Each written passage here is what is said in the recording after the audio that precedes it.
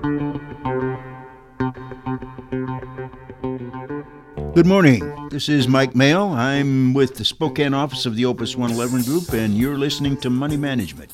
We're here on Saturdays at 9 Pacific to talk with you about the markets and the economy and to hopefully give you some good insights into what's going on and what's going to be going on so you can make some informed decisions.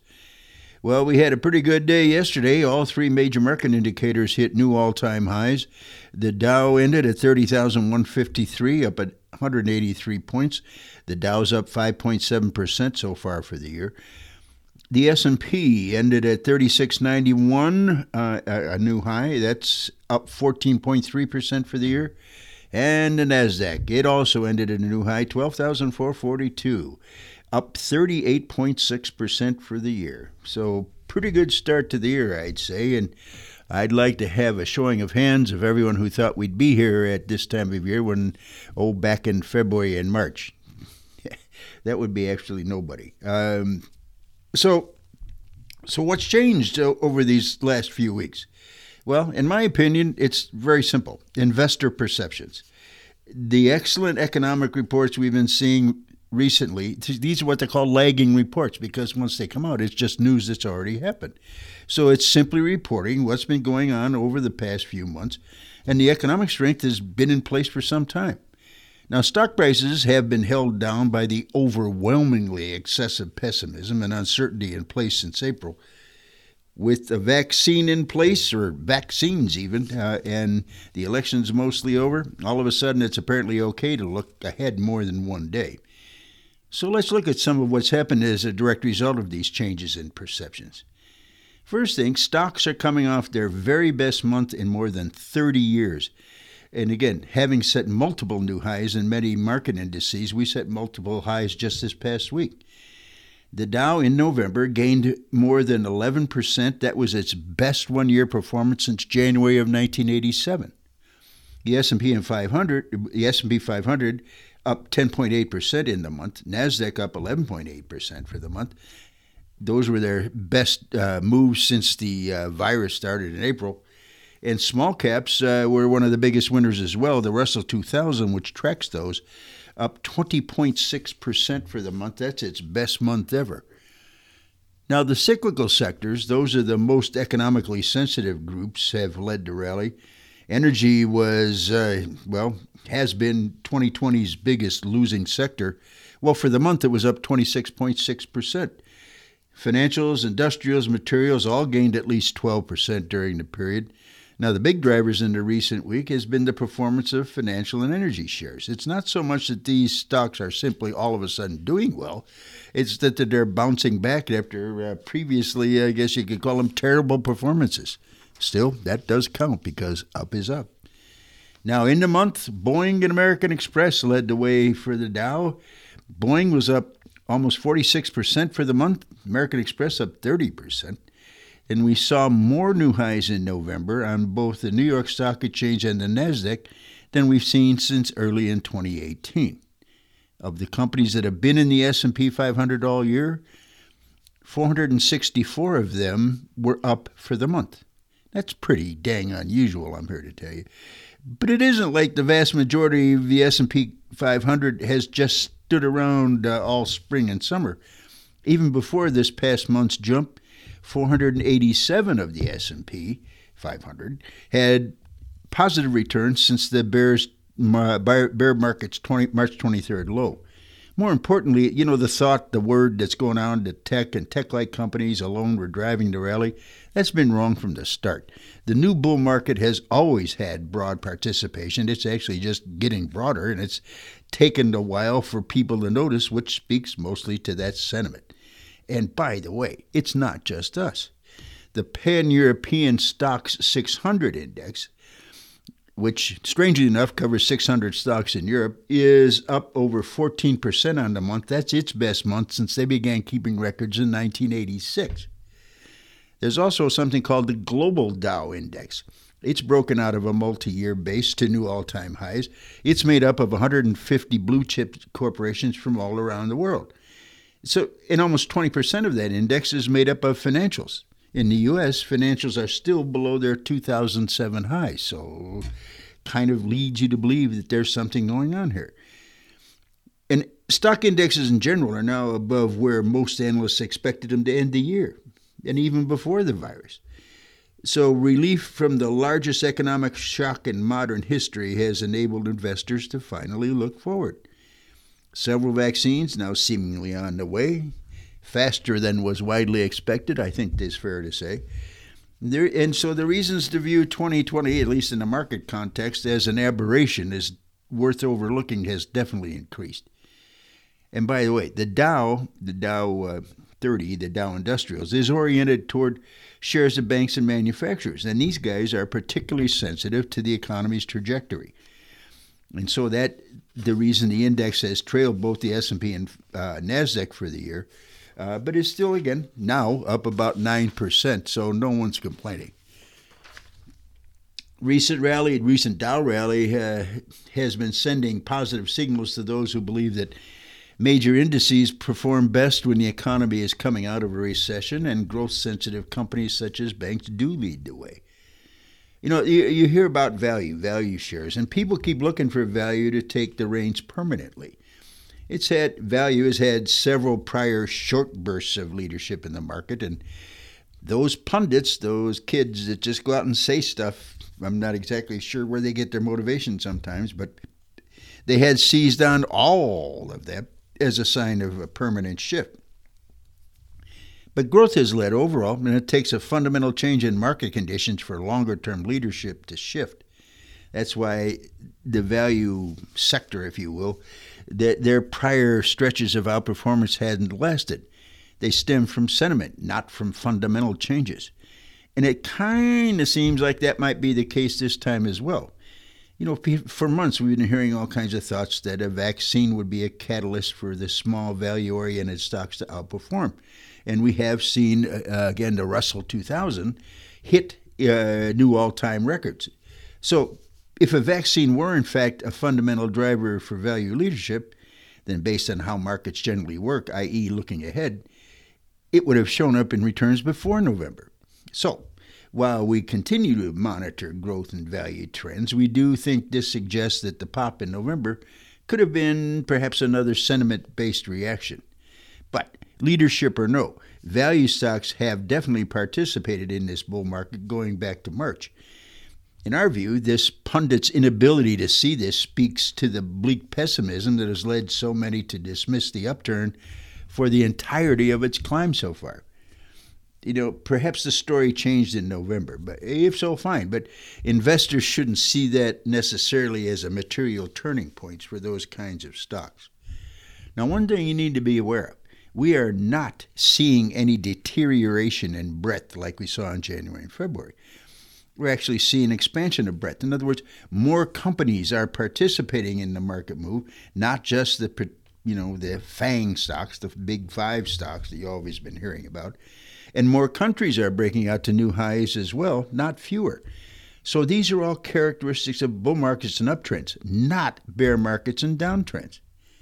And so you've heard, like what you're saying, tech, discretionary, communications, they're not in the market anymore. Quincy Crosby, I think, did a good job. She's chief market strategist at Prudential Financial. She says, and I'm quoting, "The death of big tech has been announced over and over again. And we see that the market doesn't abandon them, but in fact goes to big tech whenever there are concerns," unquote. But when you look at the small and mid-cap indices for those sectors, they've still been breaking out to new highs. Now, just to really aggravate my close personal buddies, the perma bears, the large cap indices are breaking out as well. Now, there are some ETFs that you can track these. The XLC is communications, XLK is tech, XLY is consumer discretionary.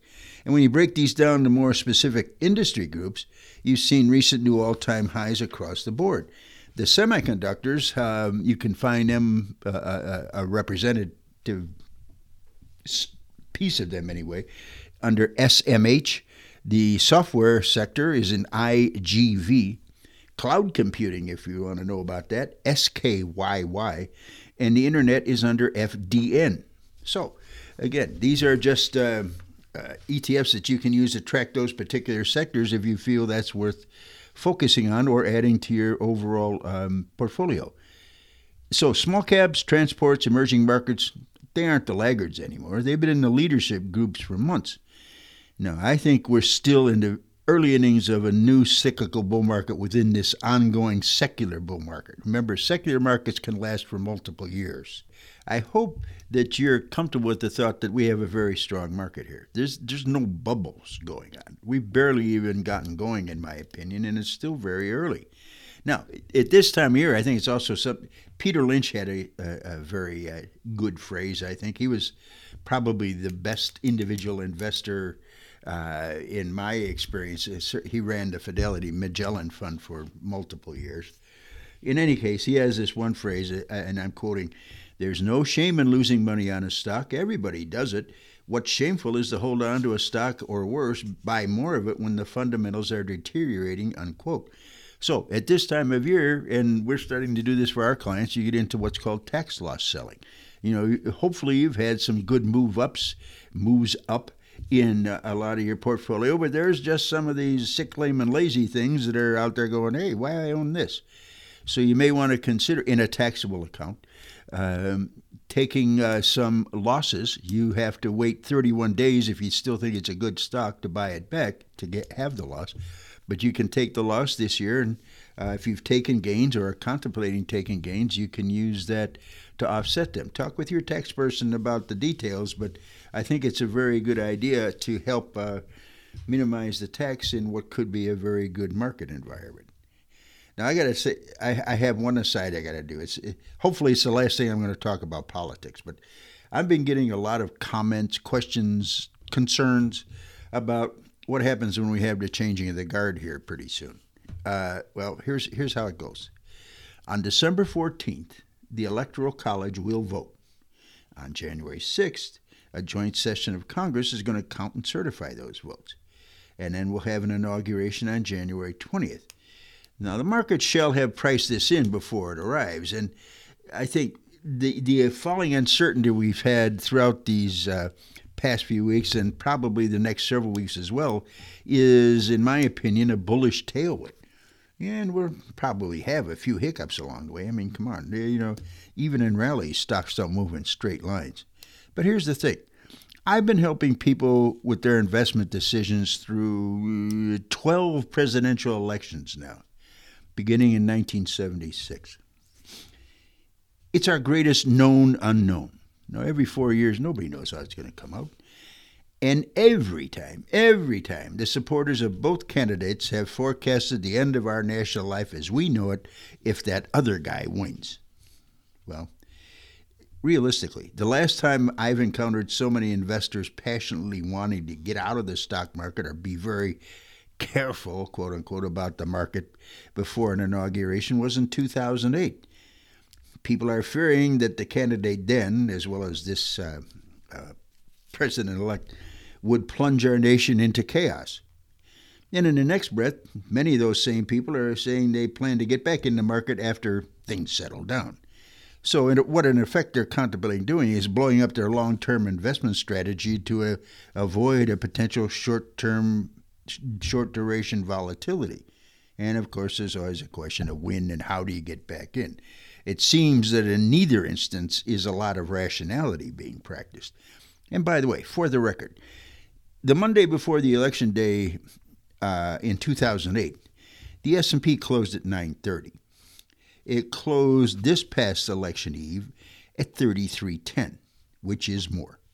So perhaps that you can see why my experience and observations of this kind of result has had the effect of my shrugging off these elections. And further, if you go back in history, the difference between a president who is a Republican and a president who is a Democrat, their returns in the marketplace over their terms has been something like 0.2% over time. We all have our personal biases and opinions and prejudices, etc.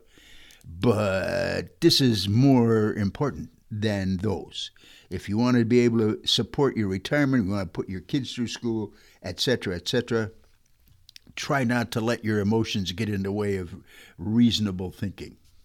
That's hopefully all I'll be saying on these things for a while. Well, let's jump over to the economy because we did have some reports and they were all pretty good. Yeah. Oh, yeah. The big thing about Cyber Monday, Black Friday. Anyhow, half as many people visited brick and mortar stores on Black Friday as they did a year ago, and the folks who did made fewer stops. This is according to Adobe Analytics. They say, too, that online spending jumped up 22% from a year ago. That was the second best online shopping day ever measured by those folks. Amazon said that this year's holiday for them has been the biggest in its history. And that's got to be pretty dang big. So, and then on Cyber Monday, folks spent $10.8 billion online, which is the largest online U.S. shopping day ever. So Black Friday, Cyber Monday, pretty good combo. And again, this also attributed to Adobe Analytics. They say that Cyber Monday spending rose 15% year over year. And what they do is they look at website trades from 80 of the top 100 U.S. online retailers. So I think that's probably a pretty good sample. Now, data firm IHS Markit said that its composite index of U.S. business activity. Now, by the way, these kinds of reports, I think you can see why and how they help support the marketplace, even though there is not a direct link between the markets and the economy. So, I'm sorry, let me try it again. Data firm IHS Markit and its composite index of U.S. business activity that covers both the service and manufacturing sector showed the strongest rate of growth since March of 2015. An increase in new orders is what helped drive the gains. Now, we did learn that the gross domestic product report for the third quarter, the second revision, showed a 33.1% growth rate in the third quarter. And it had contracted, as you may recall, at about a 31% rate in the second quarter, which was the biggest drop since they started keeping records in 1947. That's from the Commerce Department. Now, the big news in the GDP report, this most recent one, was that the economy-wide corporate profits just took off in the third quarter. They hit an all-time record high, even higher than pre-virus levels. Business investment, which had been a real major drag on GDP in the second quarter, well, that was a major tailwind in the third quarter. Looks like it's going to continue to support growth going through this quarter. Now, and what about the fourth quarter? Well, there's a couple estimates out there. IHS Markit themselves have a model that says we're looking for 6% growth in this quarter. Nomura Securities says 5.7%. And whatever they suggest that the overall economy is rebounding at a faster clip than many people anticipated, and I'm sure that's a fair statement. Now, new orders for durable goods, that's stuff that's supposed to last more than 3 years, airplanes, furniture, cars, etc., etc. Well, the new orders beat the expectations in October and started the fourth quarter off on strong footing. The service sector activity, this is for the national economy, continued to expand in November, but at a slightly lower rate than in October. Manufacturing sector continued its recovery last month. Pickup in activity remained broad-based. 16 of the 18 industries within the sector reported expansion. Only 2 contracted, printing and related support and the petroleum and coal products. Now, the headwind to faster activity is coming more from supply-side difficulties than from a lack of demand. People want to buy stuff. I think we saw that with these cyber reports. But the supply chains supply chains are continuing to come back up, but they're still having difficulty responding to all these silly random virus restrictions, keeping people from moving around. And so this problem is lifting prices. Private payrolls, that is to say, non-farm jobs rose by 307,000 in November. That's according to ADP. And the initial jobless claims dropped more than expected, the lowest level since the virus showed up. So hiring is definitely continuing. And, now here's one on the other side of the economy. You keep talking about inflation. People would say, oh, yeah, inflation, it's going to come. Well, there's a couple of things going on right now. I started talking about inflation because it's starting to perk up. Not a lot. You don't have to be, totally concerned, but be aware that it's out there on the horizon. and here's what I'm basing this on, is commodity price. I mean, actual things you can touch. The copper price, and they call that King Copper because it tends to lead a lot of these commodity markets because it's used in so many different ways, construction and, cars, all that stuff. So that copper price itself is up 66% from March. That's a bunch. Aluminum prices are up 41% from their lows in May, and lumber and ags, well, they're trending higher as well.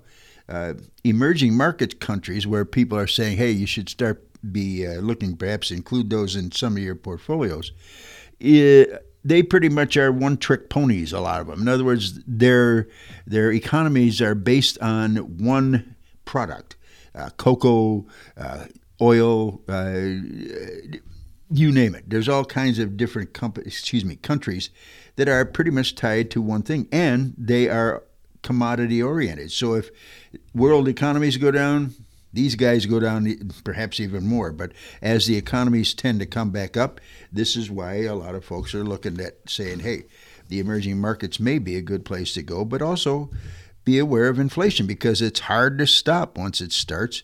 Wages don't cause inflation. It's money supply growth. So Fed has to be on its toes. And just a couple notes about real estate before we go on.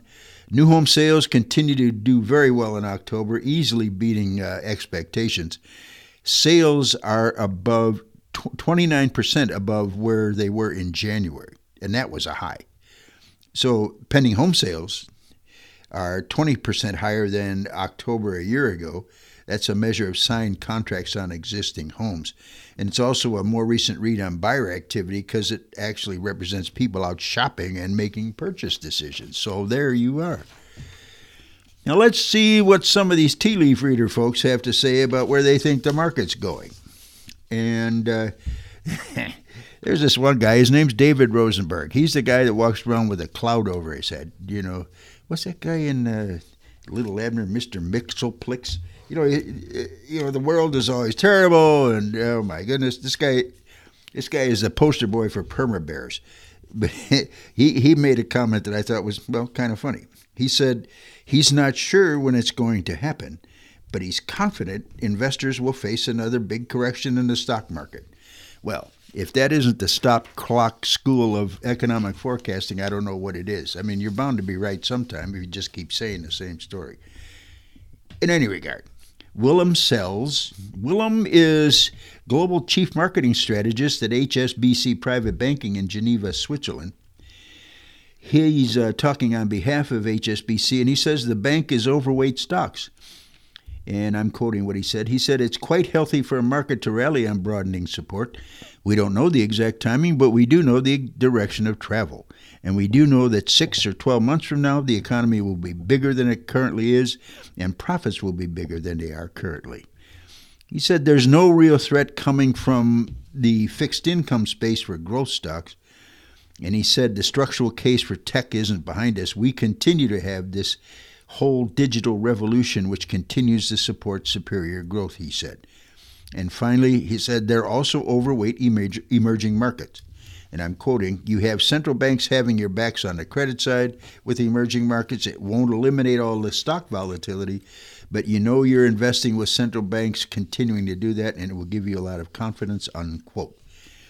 Now, First Trust Portfolios, home of Brian Westbury, who I think is the perhaps most cogent economist in the country. In any case, they have, in terms of how they come up with their projections, they have what's called a capitalized profits model. And they take the government's measure of profits from the GDP reports, and then they discount it by the U.S. Treasury note yield to come up with the number. Well, as I said earlier, corporate profits for the third quarter up at a record high, up 3.3% from a year ago. So, what's the question? What discount rate should we use?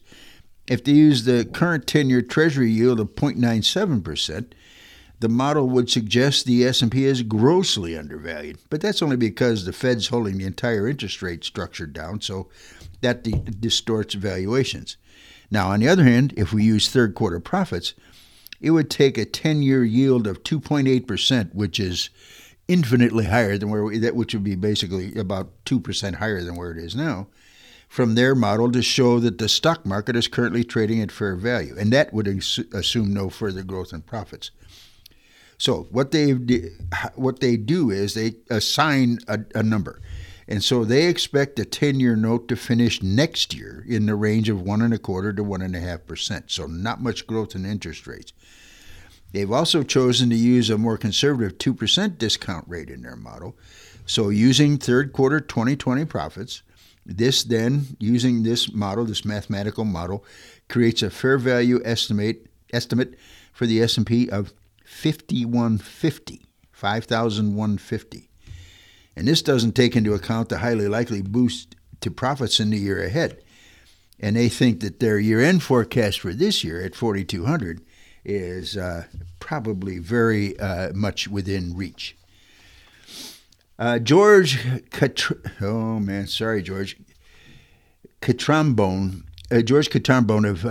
head of America's trading at DWS, he says, I think you're seeing a bit of a catch-up trade in value stocks. You've had investors riding 5 stocks for a very long time. Now they're giving way to 495 others. Yeah, that's pretty right. Now, Jonathan Golub, chief U.S. equity strategist at Credit Suisse, he says, and I'm quoting, I think that there's been a real shift in the last several weeks where investors are much more excited about cyclical companies that are really plays on the reopening of the economy. He said interest in energy, industrials, and materials will continue for now. He goes on to say, and I'm also quoting, I think you could ultimately see a reversion back to the growth stocks that have been driving a lot of the success because they've been driving a lot of the earnings. He adds there are 2 sectors that haven't participated in the upside over the last 6 months that are likely to do well, they believe, in 2021. They are financials and healthcare. They are the 2 relatively least expensive groups compared to the way they normally trade in the market. Now, Goldman Sachs says the S&P could end next year at 4,300. And J.P. Morgan says the S&P could jump to 4,000 by early next year, which was about a 10% jump from here. Now, Jeremy Siegel is a professor at the Wharton School of Business. He's also wrote a book that I would recommend anyone who's a investor called Stocks for the Long Run. But he's also had a comment this week about bonds, and he said, and I'm quoting, I strongly believe that the 40-year bull market in bonds, which started in 1981 with a 10-year yield at over 16%, it is now not even 1%, has ended. He says, we'll never in our lifetime, and maybe even our children's lifetime, see long-term Treasury returns as low as we saw them this year. He sees higher inflation and stronger economic growth that will spell the end of this long bond bull market. By the way, the bull market in bonds was the longest bull market in any major asset class in world history. It had interruptions, but it went from 16%, as he said, in 81 to 0.5% in 39 years. But he believes that we've hit bottom this year. And to dovetail on that, back to the inflation, the upticks in the commodity prices. You're starting to see higher rates, higher interest rates, higher inflation, and these do not stand bonds in good stead in terms of being able to continue to be a money-making proposition. I mean, you'll earn interest, but you won't see much, if any, appreciation. Before I kind of sum up today's broadcast, I want to touch on gold. Now, people who listen to me know that I'm not a fan of gold. I never have been. But it's been quite active of late with all this uncertainty and stuff going on, and people are asking me, should I invest in gold? What about gold, silver, whatever? So I want to try and kind of put it in context. See, as an advisor, not only do we suggest things that folks should do, we also suggest things that they shouldn't do. So I'm just going to lay this out here, and I'll let you draw your own conclusions. But anyway, so here we are. We're back at the top of the proverbial bubble before gold crashed about 45% in 2011. Silver dropped about 75%. Now, that took 9 years, but here we are. If gold is about to start outperforming, as all these ads seem to suggest, and is finally going to break out of this 11-year base, it sure has a funny way of showing it. Now, as I just said, full disclosure, never been a big fan of gold. It's not a productive asset. It doesn't generate any cash flows, and it's only worth what someone else is willing to pay for it. Now, technically, that's true about stocks, houses, cars, whatever, but in this case, there is no central exchange. Gold's value depends on others' faith in it, as there are very few practical applications for it, aside from jewelry. Yet there's occasional evidence that gold can serve as a hedge against inflation, so it may serve a purpose as a very small position in a diversified portfolio. Now let's face it, gold's a strange metal. It's a commodity that sometimes behaves as a safe haven asset only because of its perception as a store of value for thousands of years. A writer for Morningstar, the research company, said it well. He said, the best way to think of gold is as a non-yielding currency with a special trait. The only way you can print it is to pull it out of the earth at great cost, unquote. No thank you. So like any foreign currency, the price of gold tends to move in the opposite direction of the strength of the U.S. dollar. So over short periods, gold hasn't been closely related to stock price moves, but over longer holding periods, the two assets have been negatively correlated. In other words, gold has tended to do well when stocks are doing poorly and vice versa. So like most commodities, gold prices have been positively related with inflation. Gold can and has lost purchasing power over decade-long spans. It did that between August 93 and December 2005. And as I always remember, investors who bought gold at its record high real price in January 80, which was $850 at that time, and is now adjusted to something like $2,200 for inflation, they're still waiting to be made whole on an inflation-adjusted basis. Gold is clearly not a perfect inflation hedge. Now, see, there's this thing called opportunity cost. Gold doesn't yield anything. In other words, there's no interest, no dividends. So there's an opportunity cost to own it. And because current prices and future returns move in opposite directions, the expected returns on gold are positively correlated with real interest rates, even though gold yields nothing. So low interest rates inflate gold prices now, but tend to depress future returns. Now, rising interest rates hold gold prices by increasing the opportunity cost of holding it. So a bet on gold is also a bet that real interest rates will remain low, not unlike investing in bonds today, because that's what people appear to be doing. Now, real interest rates are near record lows, so it's not surprising that real gold prices in U.S. dollars are also near record highs.